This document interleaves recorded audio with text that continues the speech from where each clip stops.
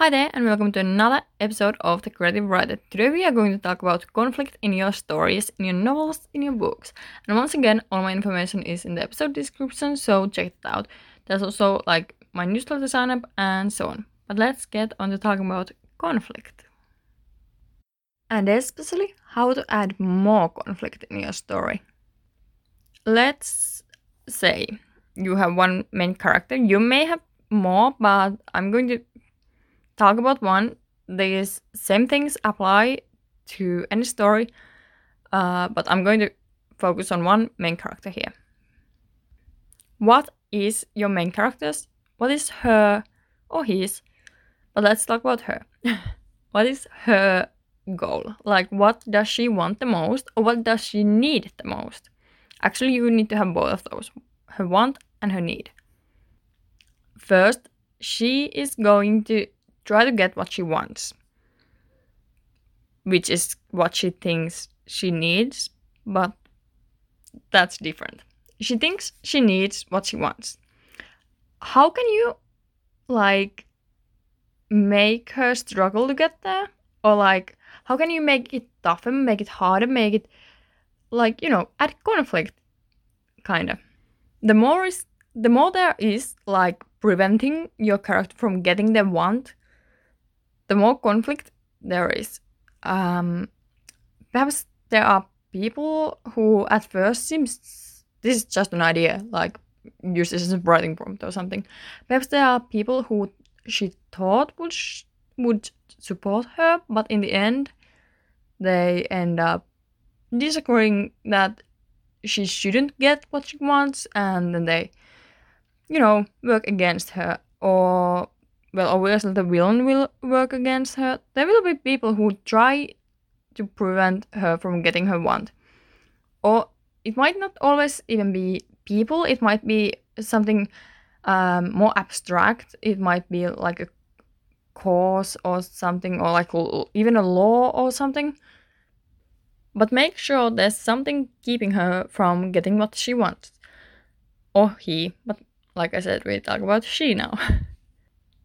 And then later on in the story, she will realize that it's not what she needs. She doesn't need X, she needs Y. She just thought she needed X and she wanted to get that. So, moving on with the story, you have to do the same thing with this. Add people, add causes, laws, anything that can keep your main character from getting what they want. And it's even better if you can also add this kind of conflict to your side characters, so they don't get what they want either. This adds more depth to them, but that's a whole another story.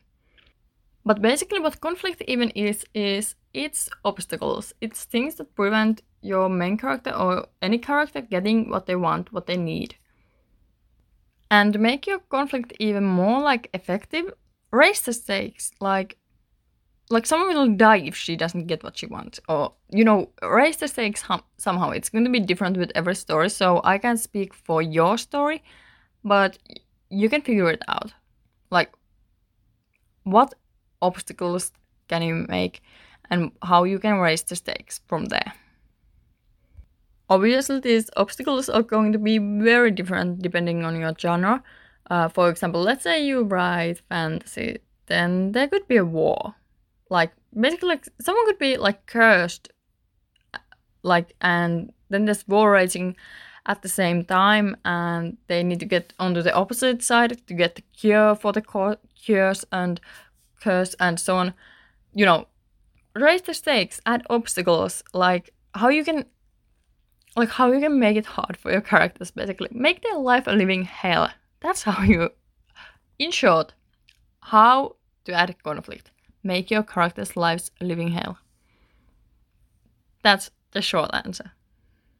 But if you're writing, for example, romance, especially let's say you write romance for a young adult category, then there might be, maybe there's another girl who has a crush on the same guy as the main character or something, or girl or whatever.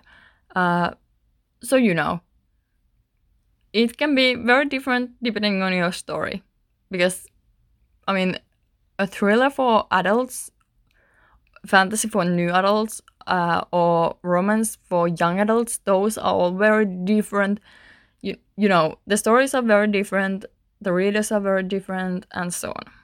So keep your, kind of like target audience in mind. Your readers in your mind. But anyway, in short, add obstacles, raise the stakes, and make your character's life a living hell. That's about it. Thank you so much for listening once again. Check out my mailing list sign up in the episode description, and thank you for being here. See you in the next episode. Bye!